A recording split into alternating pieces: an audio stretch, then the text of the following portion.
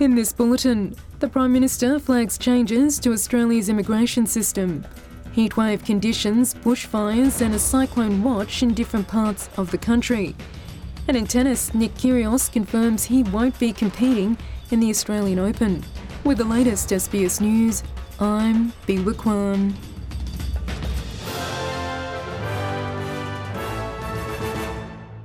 The Prime Minister has indicated immigration will be scaled back to a level considered sustainable, and he's also flagged a crackdown on abuses of Australia's intake of overseas students. The impending overhaul follows a once-in-a-generation review released in April, which found the immigration system is badly broken and in need of a 10-year rebuild.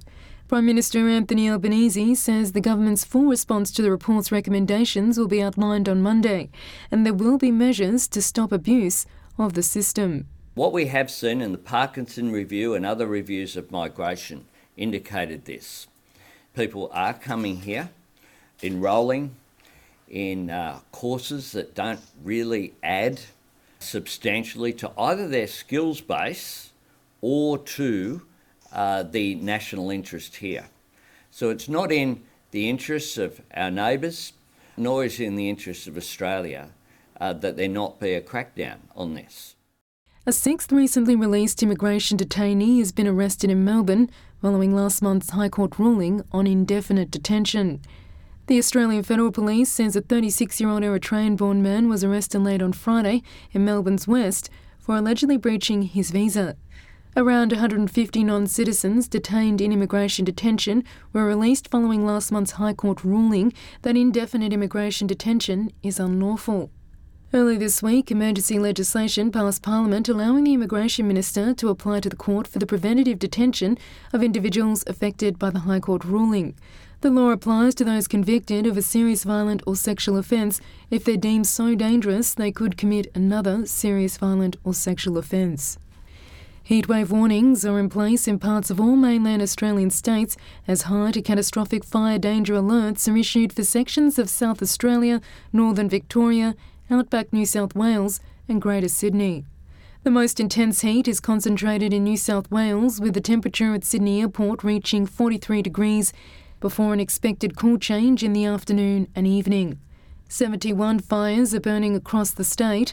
Meanwhile, rain is pouring in Melbourne with temperatures up to 23 degrees lower.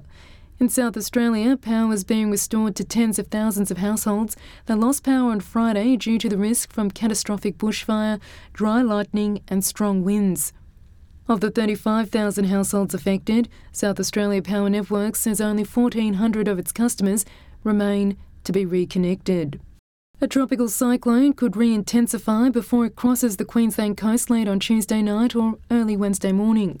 The Bureau of Meteorology says tropical cyclone Casper could become a Category 4 or even a Category 5 system by the time it makes landfall anywhere between Cape Melville and Townsville, including Cairns and Cooktown. As a result, a flood watch for midweek is likely for Queensland's north coast, with expected rainfall totals above 200 millimetres. The United Nations Climate Agency has published a new draft of its COP28 agreement that includes options for a historic phase-out of fossil fuels. The Organisation of the Petroleum Exporting Countries is rallying its oil-producing members to veto the proposed deal to phase out fossil fuels. Denmark's Environment Minister Dan Jorgensen says he's hoping the language in the final document on ending the use of fossil fuels is strong and clear. Well, there's no doubt that we do have differences of opinion here.